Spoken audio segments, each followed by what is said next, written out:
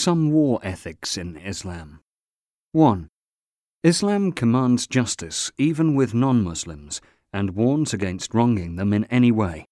The Quran says, "Do not let the hatred of others to you make you swerve to wrong and depart from justice. Be just, that is next to piety."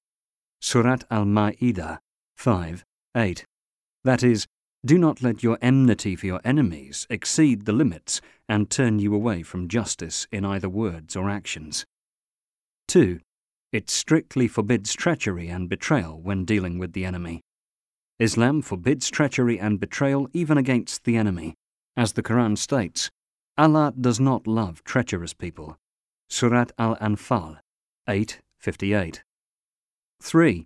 It strictly forbids mutilation of dead bodies of enemies. It declares mutilation of corpses strictly impermissible, as the Prophet once ordered, "Do not mutilate people." Sahih Muslim 1731. 4. It prohibits the killing of non-combatants, destroying the environment and causing corruption in the land.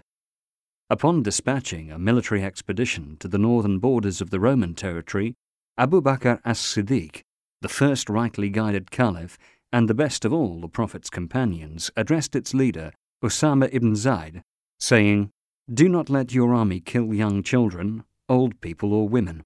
Do not uproot or burn palms or cut down fruitful trees. Do not slaughter sheep, cows or camels except for food. You will come across some people who have set themselves apart in hermitages.